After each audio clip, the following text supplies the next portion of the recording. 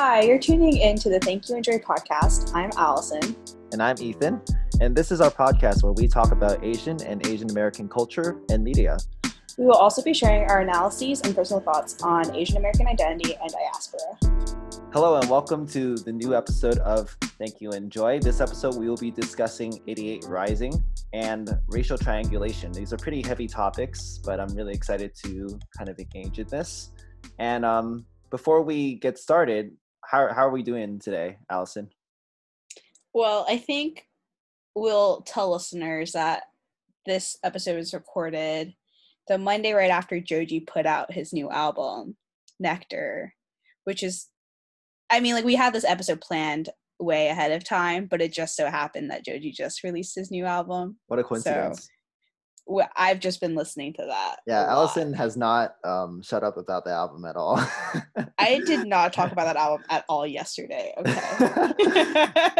You texted us like Thursday night, I want to say, right when it dropped. Because it was Friday. It was Friday midnight. Yeah, New York, which is when it was dropped. You're dedicated. I was listening. Well, and then I think before the album came out, I was very skeptical / on the fence if the album was going to be good, because I think we were talking about this, us two, because we were like, does anyone actually like every single one of Joji's songs? It seems like there's just songs that some people really like and some people don't like, and it just is that for every song. So when he put out his singles throughout this year, I liked 2 of them, and the other 2 I was like, I don't know about this. So I was like, I was like, is this album going to be good, or is it going to be half good, half bad? But I think in general, I like it. Yeah, same here. I kind of share that sentiment about Joji in general too, because so Ballads 1, when that came out in 2018, I remember listening to it because I was like, oh, I love In Tongues, I can't wait. And then I just immediately lost interest after the first 4 songs. So hearing this new album, Nectar by Joji, was a very welcome surprise because it was more consistently good, more consistently interesting in terms of production. So yeah, no, I'm glad that both of us like it, and we were both kind of going in with that hesitation. That hesitation, perfect word. And it's funny, I just looked up Joji's first album on Google. It gave me Pink Season, which is technically by Pink Guy, which is the alter ego of Filthy Frank, who's the alter ego of Joji, which is also the alter ego of George Miller. Oh my goodness. This guy is such a character. Yeah. If you guys haven't watched Filthy Frank, it's not for the faint of heart, but among my favorites are his videos covering weeaboos. That one's really good. That one's actually funny. Yeah, that one's hilarious. And also people on the internet and internet rappers, because the internet rappers one is so ironic because he was basically making fun of SoundCloud rappers who always did nothing but revolve their entire personality around their mixtape. And he ended up becoming an artist in his own right. And if you look at the top comments of that internet rappers video in particular, the Filthy Frank fans are always like, oh, he ended up becoming the villain.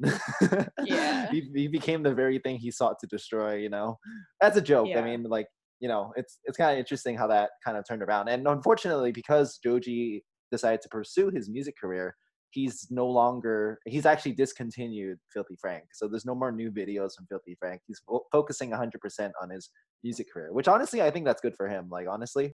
I thought he stopped Filthy Frank too because it was really bad for his mental health. I can see why though. I mean, when he released Joji Vlogs, and Joji Vlogs was very different from Filthy Frank. It was literally just him not playing the Filthy Frank character. It was him just having a camera and just filming his travels around Japan. It was a really cool video series. He would go to Universal Studios in Osaka. He would just hang out with friends out in the street and just show what street life was like in Japan. And it was really interesting, but Filthy Frank fans opposed it. And to the point where they actually bullied him to delete those videos.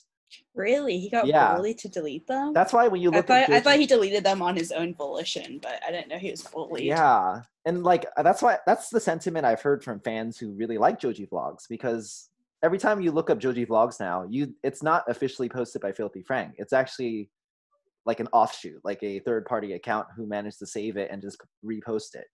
And fans usually comment on it saying it's such a shame that Filthy Frank's fans bullied him into submission basically to delete these videos. It's really sad, So I can see why he would want to quit Filthy Frank, because he kind of like attracted a very annoying fan base, a very Yeah. obnoxious fan base, you know.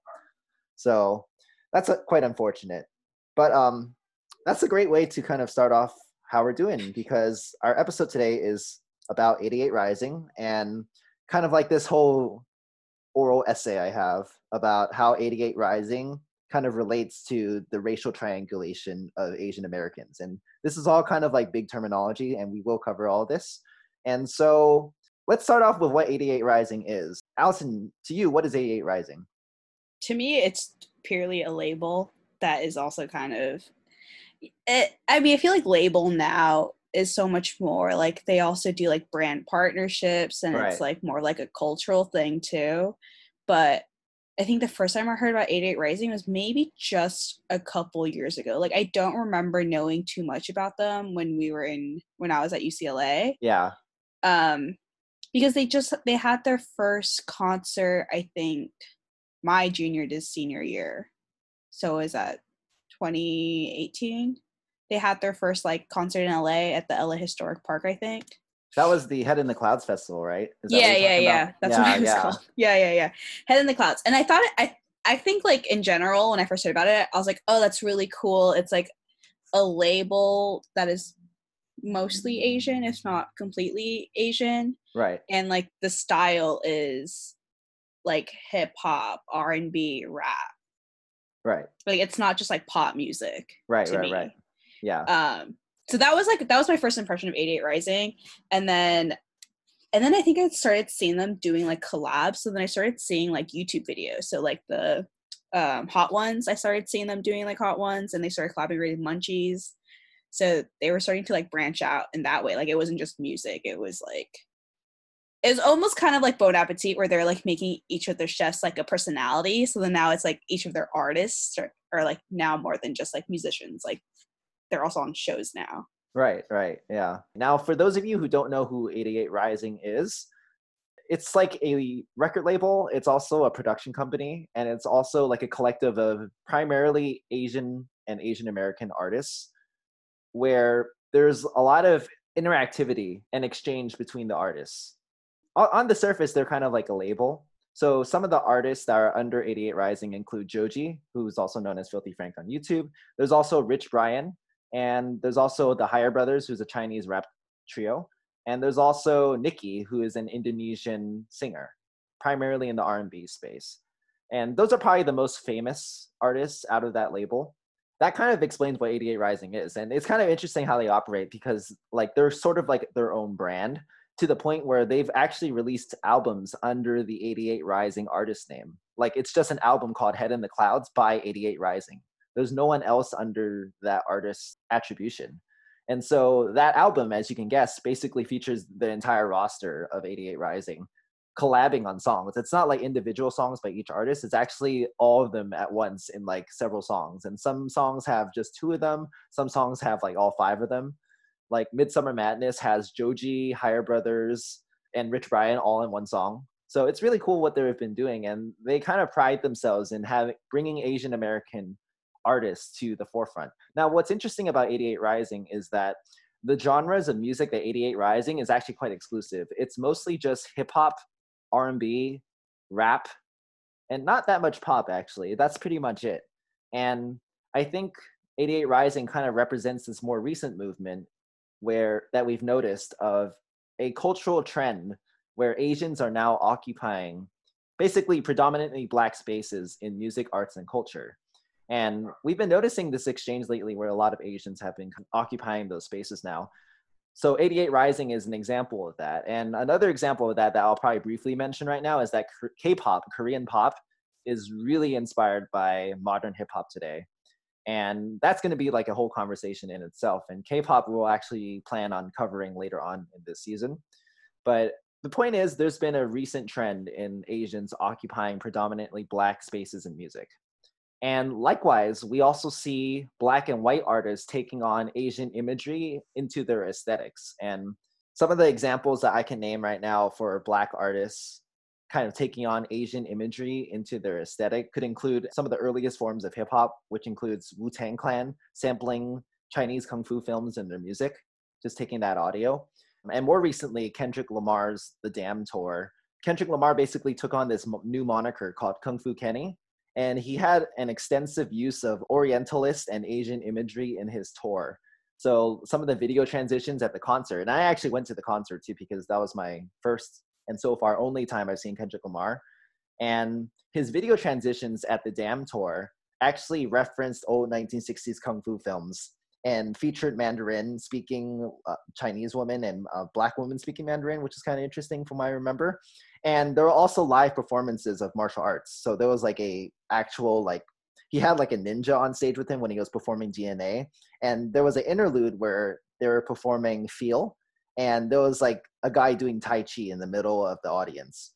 So it was kind of interesting that he kind of took on that imagery. And I know some friends took issue with this because some of my Asian friends who went to the tour took issue with this because it kind of felt like appropriation.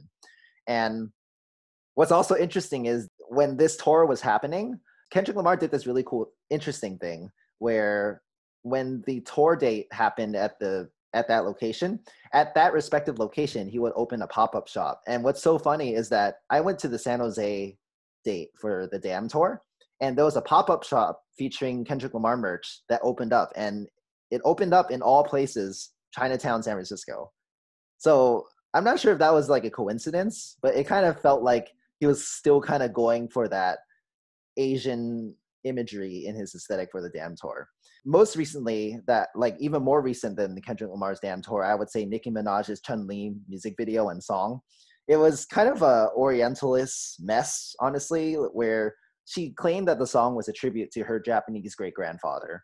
But in the music video itself, it felt like this mass of different Asian cultures all jumbled together and just kind of taking on this Asian aesthetic without even paying attention to the history or the cultural details of it. There was like Chinese references mixed with Vietnamese references, mixed with Japanese references. So it was all over a mess.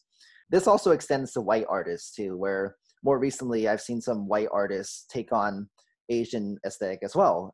Early on, we could say Gwen Stefani and the Harajuku girls that she had, where she had these Japanese women that she hired to be featured in her music videos and her performances, who were basically like props. Like there were just these Japanese girls who would dance around, and they got paid. And Gwen Stefani saw no issue with this, but other people did. And more recently, Ariana Grande went under fire for her Seven Rings marketing campaign, where it used the extensive use of Japanese imagery, and she basically got a lot of shit for it. And Ariana Grande ended up speaking out and saying that I'm just appreciating Japanese culture. What's wrong with me trying to take on this Japanese aesthetic?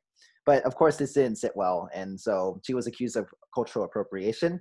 And even Casey Musgraves wearing a traditional Vietnamese dress, but she wore a traditional Vietnamese dress that was a two-piece, but she only wore one piece of it. And basically she wasn't wearing pants which was supposed to be the second piece. And so she got accused of sexualizing Vietnamese culture and appropriating it. So I want to kind of introduce this question to Allison, is that personally for you, where do you draw the line between appreciation and appropriation? Wow, what a difficult question. I feel like the line shifts, moves around, but I feel like it's sort of like in the end who's profiting. And that's the line where it crosses to exploitation. Right, right. And like I think we'll also discuss this when we talk about food, because that's probably what I'm more familiar with. Right, yeah. But yeah, like food or music, it also has to be done in like a tasteful manner as well. Like things can obviously be done distastefully and it comes out bad. And there's also like the line between like execution and intention. Like, right, for all we know, like their intentions might have been in the right place, but the execution might have fell just short of what would have made it okay. I mean, there's a lot. I mean, like, I think with the Kendrick Lamar thing, that's like interesting because there was that era of blaxploitation films where they were all doing like kung fu. So yeah, if you know, it also goes back to like if Kendrick Lamar was actually inspired by blaxploitation, right, which also took elements from kung fu films. Like I'm like, I don't really know, like I don't know how to draw that line for Yeah, yeah. that. So yeah, it really is. I feel like it's complicated, and I guess like the only way to really delineate is having Asian creators on board.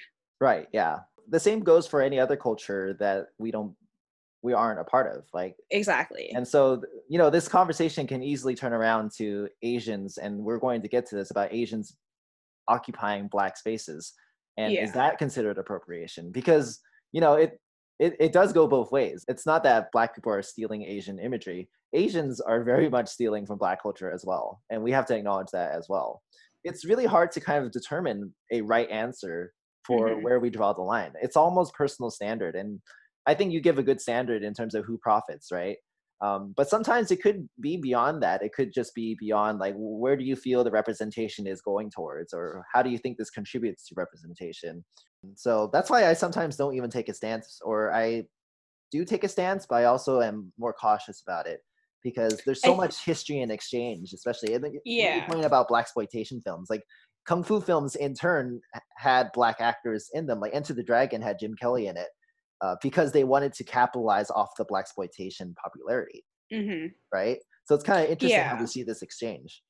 I think also like going behind like intention and appreciation and execution, all three, I would say probably the most obvious poorly executed would be Ariana Grande's tattoo. Like Right. perhaps her Yeah. intentions were there, but not knowing what the words mean is a huge problem. Right. So it's like they have to do their research in like knowing the history, appreciating the history, and then re-exhibiting the history. Yeah. So it's the same thing whenever I see like non-Asian people with Asian characters tattooed on them. Or even wearing an Asian dress to the bar, which I've seen a couple times too. Right. Like it's like kind of stuff like that where I'm just like, do you really like know what the words mean and stuff like that? And it's also Right. like how attached are you to those words that it'll live forever on your body? You know what I mean? Yeah. Yeah, exactly. Yeah. One thing I wanted to add about the Ariana Grande thing you mentioned is that it's funny because I feel like she even screenshotted her text messages with her consultant, quote unquote. And this consultant apparently like spoke Japanese and was basically her cultural consultant about Japanese culture. So it was like Ariana Grande was trying to prove to her audience and her critics that she was doing her homework. But then, of course, we all know the story is that she got shit for it because the characters for Seven Rings, when she literally translated it, that even though it does directly translate to Seven Rings, that term is used in Japanese culture to refer to a grill, which is really funny. And her consultant didn't like let her know. I guess not, no. And like, it's funny because I think she showed her text messages. And from what I recall in my memory, she had written like, okay, so Seven Rings in Japanese is this, right? And the person said, yep, that's it. That's correct. Those are the characters you would use for Seven Rings. So it's kind of interesting how she's like, well, I did my homework. And it's kind of lame because I think that's what white people like to do sometimes too, is that when they get called out for stealing Asian culture or being disrespectful of it, they'll just say like, well, I didn't know any better. They kind of delegate the responsibility away from themselves so that they could say, well, I just looked it up on Google and I did all I could, right? And they don't accept Yeah. responsibility ultimately, right? And that's a huge issue I have. Like, it's okay to like, okay, it's not okay to like exploit and disrespect Asian cultures or cultures that are not your own for that matter. But, you know, if you are going to do it, then at least have humility. At least apologize for it. At least accept that you were wrong and that Yeah. actual people in that culture are calling you out for this and you're still not going to listen to them. And I don't know if that's a colonial mindset or something, but it's just kind of, it always kind of pisses me off when that happens. I wonder if the person who actually tattooed it on her was an Asian person. That's true I too. think Yeah. that's I mean like I were getting specifics into tattoos, but it's also kind of like I mean like I have tattoos, so I follow a lot of tattoo artists on Instagram, and it's kind of like whenever I see a person's portfolio and it is like very heavy in Asian style, but then I see it's like the whitest guy ever from like Missouri tattooing it on the whitest people ever. I'm like, that's Yeah, kind of yeah, weird. That yeah. to me is like a little weird. Like if I'm going to get something that is, an Asian style tattoo, Right, right, right. I would prefer if my tattoo artist is Asian. Yeah, and it has that cultural background, right? Exactly. And like that culture connection. And like I've even seen, like I do follow Asian women who tattoo. And like they even say like in their info and booking, they're like, I'm like a Taiwanese person and Oh, my so they style, specify. yeah, they specify. Oh, Like they that's say like I'm cool. Wow. Chinese, like I come from this background, and they're like, my art is primarily like East Asian style. So Okay. then they're like, if you're not Asian and you're gonna get this tattoo, I saw like for example one person, I think they're recreating like a famous Chinese painter's Right. tattoo or a painter's painting like and turn into a Into a tattoo. tattoo. Okay. Yeah, they're like, if you're gonna get this, you need to learn how to pronounce the original painter's name. Oh, If wow. you're not Asian and you're gonna get it. So they use their platform to educate their clients. Exactly. That's So so it's like stuff cool. like that where I'm like, if you're gonna get like Asian characters, Chinese characters, let's say, maybe make sure your tattoo artist is Chinese and speaks the language. Right. And it goes to your point Maybe. about who profits, right? And that's where you draw the line about who gets the money, right? And Right. that's a huge issue in cultural appropriation where it's like it kind of goes back to how Asians used to be scrutinized for expressing their culture, but when white people do it, it's seen as cool, right? Right. And it goes to another level where it's like actual profit, where it's like, why are you going to a white artist, a white tattoo artist, or a white artist in general, like a music artist, and taking in the Asian aesthetics when you could actually be supporting an Asian artist who Mhm. embodies and actually has a closer connection to those aesthetics, to that culture. And that it's nothing, it's actually more than just an aesthetic, it's actual full-on cultural expression. So it kind of goes into that conversation as well. And this conversation about cultural appropriation and appreciation and how we keep on seeing this cultural exchange between Asian artists and Black artists and white artists, I think in order to talk about this, we have to talk about racial triangulation. So this is going to be pretty long as I get into this. Allison, feel free to chime in if I say anything of particular interest. I want you to interrupt me because I want to encourage this conversation. This is going to be a Okay. pretty long section where I kind of dive into summarizing the paper because I read the whole paper and I actually really enjoyed it. It was the first time I actually enjoyed reading a research paper. And so I have a lot to say about it, and I'm going to attempt to summarize the whole paper. So the paper kind of starts off with Claire Kim talking about how she's pretty much dissatisfied with the current two systems that have been in place in academia when it comes to trying to categorize different levels of racialization. Now, racialization is kind of like the way of describing how basically a dominant group, which in this case will be white people, code other races in terms of superiority. The basis of racialization is coding a race into certain categories.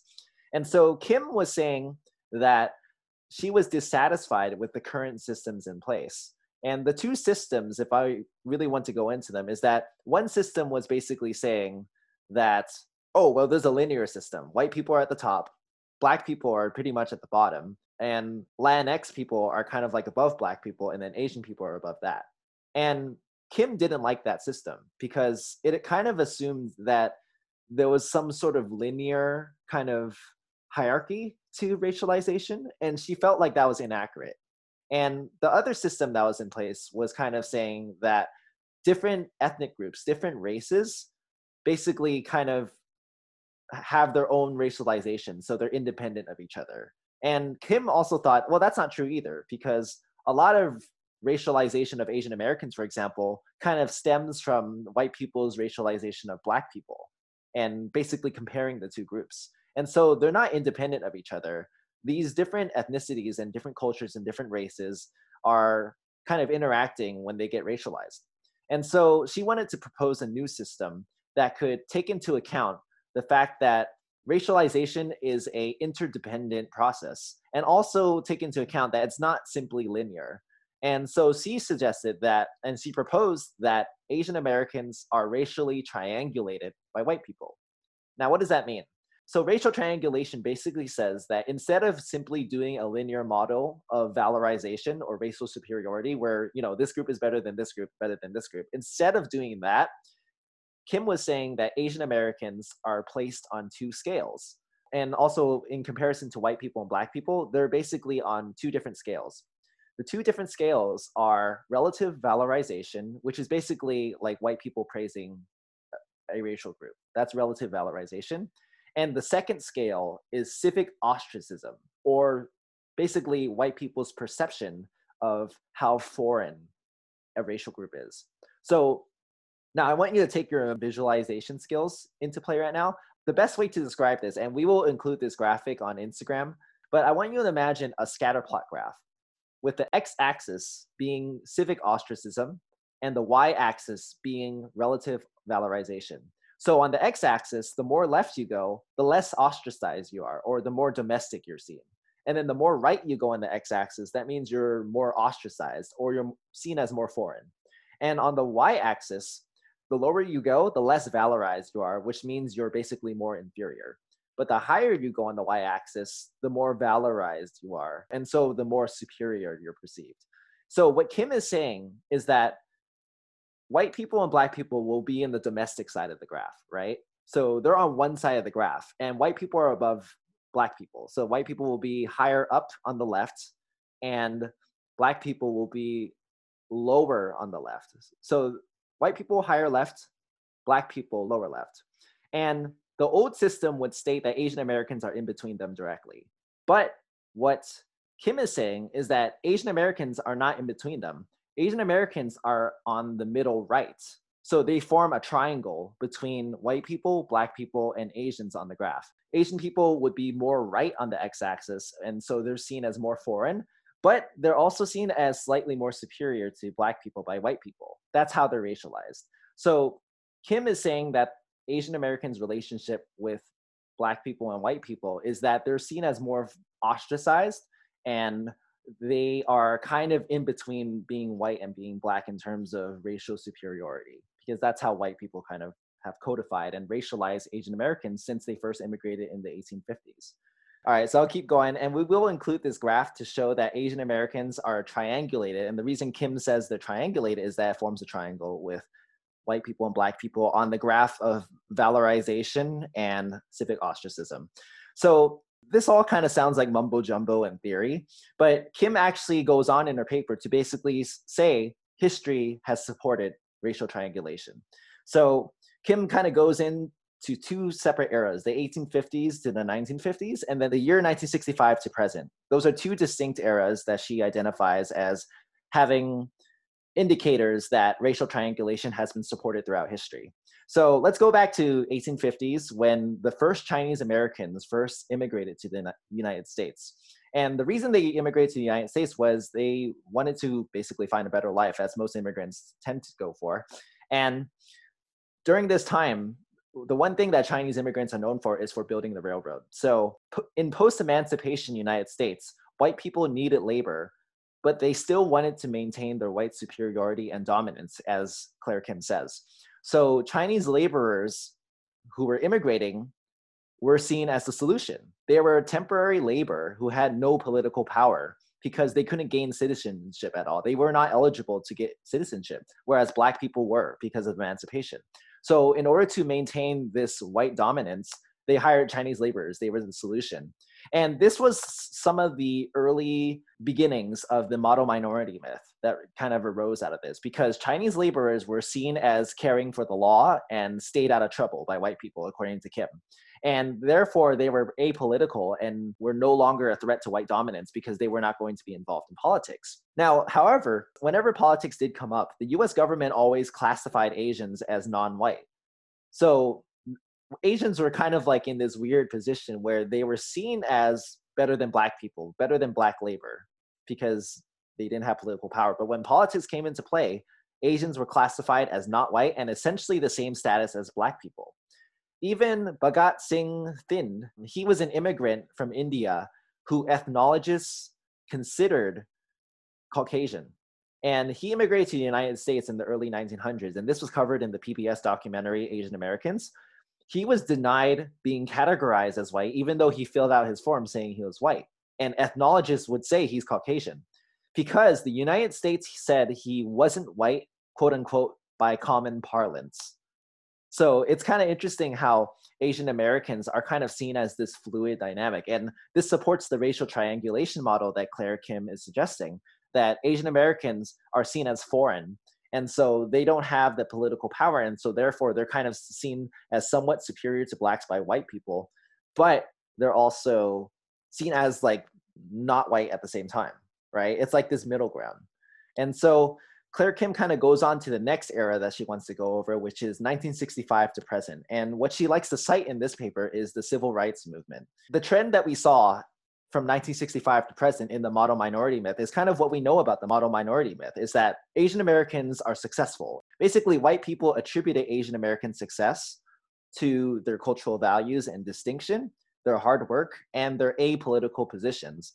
So it's kind of ironic, isn't it? Because despite Asian Americans being born in America and America being the only place that they know, they're still seen as being culturally distinct from Americans. They're seen as Asians, but not Americans, even though they've been born in America. And it kind of shows that white people define culture based on race and blood, which allowed them to basically justify rejecting aid for Black people.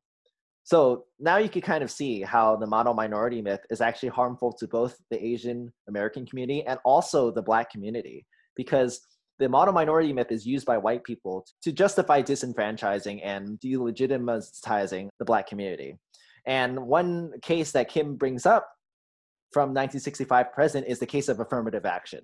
And affirmative action, to kind of sum it up, was basically an initiative put forward by colleges to try to allow more minority students or students from minority communities to kind of like basically account for their minority situation so that they could go to college and account for the resources that are available to them. Because as we know, everything's systemic. That's how racism kind of roots from. So what ended up happening during 1965 present, this was actually towards the 80s, I think, Asian Americans noticed that at Ivy League schools, the student body at Ivy League schools didn't reflect the application pool or the admission rates at these schools. Even though 20% of the applicants at Harvard, for example, were Asian American, there was still like less than 5% Asian Americans in the entire accepted student body at Harvard.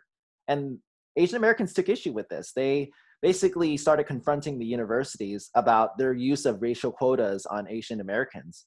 However, conservative politicians ended up seeing this as an opportunity to attack affirmative action and blame it on affirmative action rather than on unjust racial quotas. And so the conservative politicians, and in this case, they were mostly white people because they were against affirmative action. They saw affirmative action as a threat to white dominance. They turned the issue of white discrimination against Asian Americans into one of Black reverse discrimination, quote unquote, attacking Asian Americans due to affirmative action. This effectively deflects the attention away from white dominance that these institutions carry and ends up basically pitting two minority groups against each other. So basically, racial triangulation and the model minority myth that has arisen from it allows white people to keep Black Americans and Asian Americans in respective positions of political power to keep them from threatening white dominance by placing Asian Americans in a superior position to Blacks, but still maintaining their foreign civic ostracism.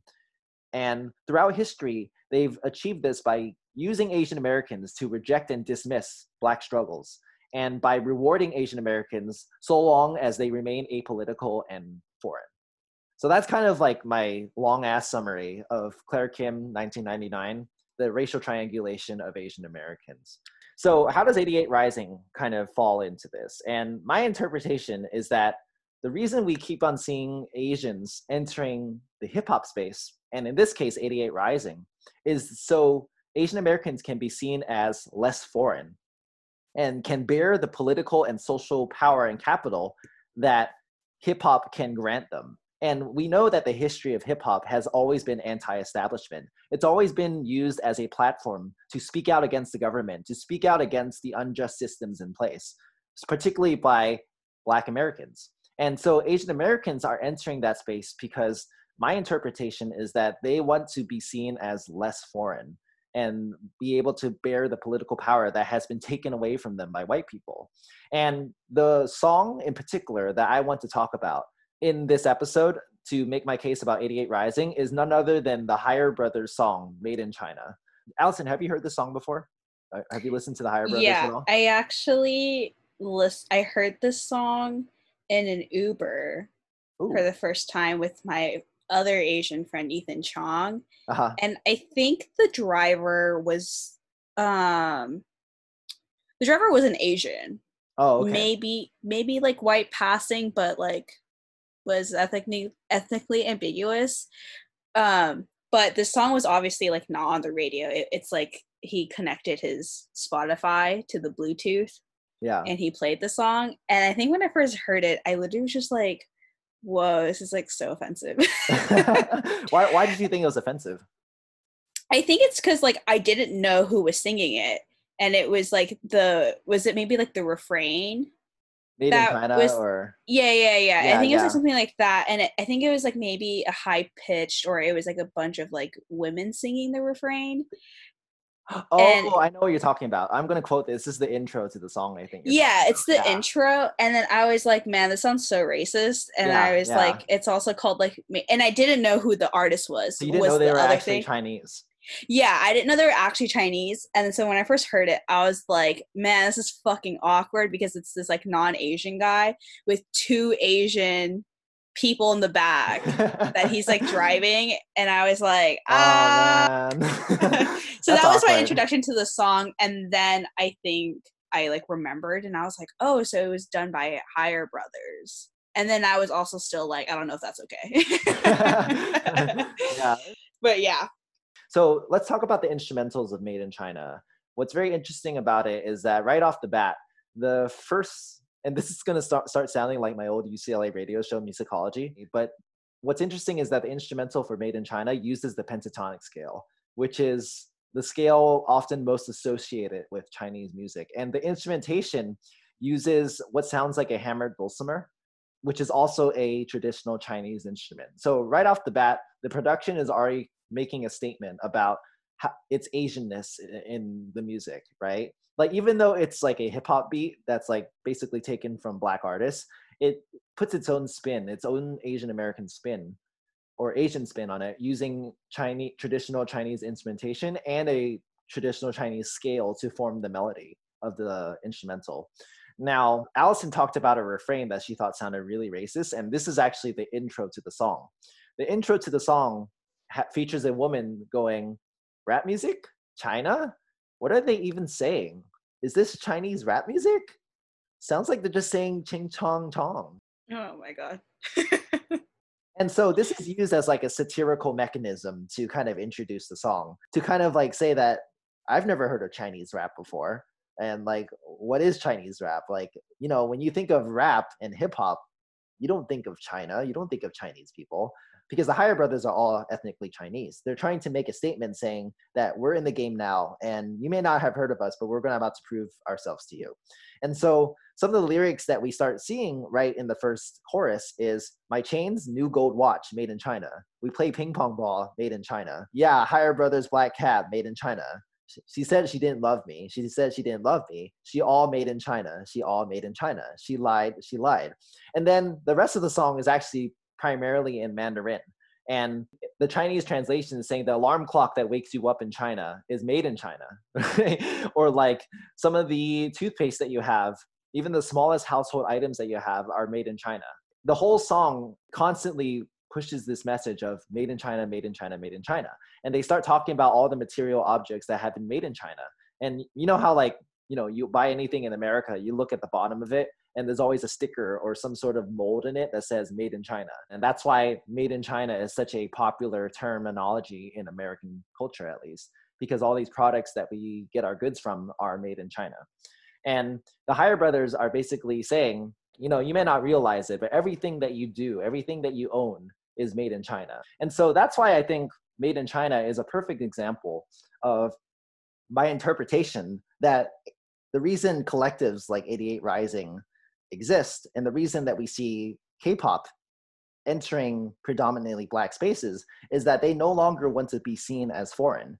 The song Made in China by the Higher Brothers kind of starts off with a satirical notion that kind of makes fun of people who say that Asians are foreign and tries to basically reverse that stereotype to say that Asian Americans are not foreign. We're actually been domestic this whole time. Chinese people have been domestic this whole time. And so they're using hip hop to kind of bear this political and social capital to express that Chinese Americans are not foreign, if that makes sense. And this all relates back to the racial triangulation, where Asian Americans are kind of triangulated to be seen as more foreign and apolitical, right? So that's kind of like the interpretation I have about why we see this trend. I know this is not necessarily a good or a bad thing for Asian Americans because it has its pros and cons, right? Now, we started this conversation about cultural appropriation, and this is the major issue that has kind of arisen out of this cultural exchange, where Asian artists are taking over predominantly Black spaces, and likewise, Black artists and white artists are taking Asian aesthetics and culture and being accused of appropriation. So the pros and cons is that, like, for example, K-pop has turned hip-hop into an art form whose history was rooted in struggle, poverty, and disenfranchisement into some high-class commercial export from Korea around the world.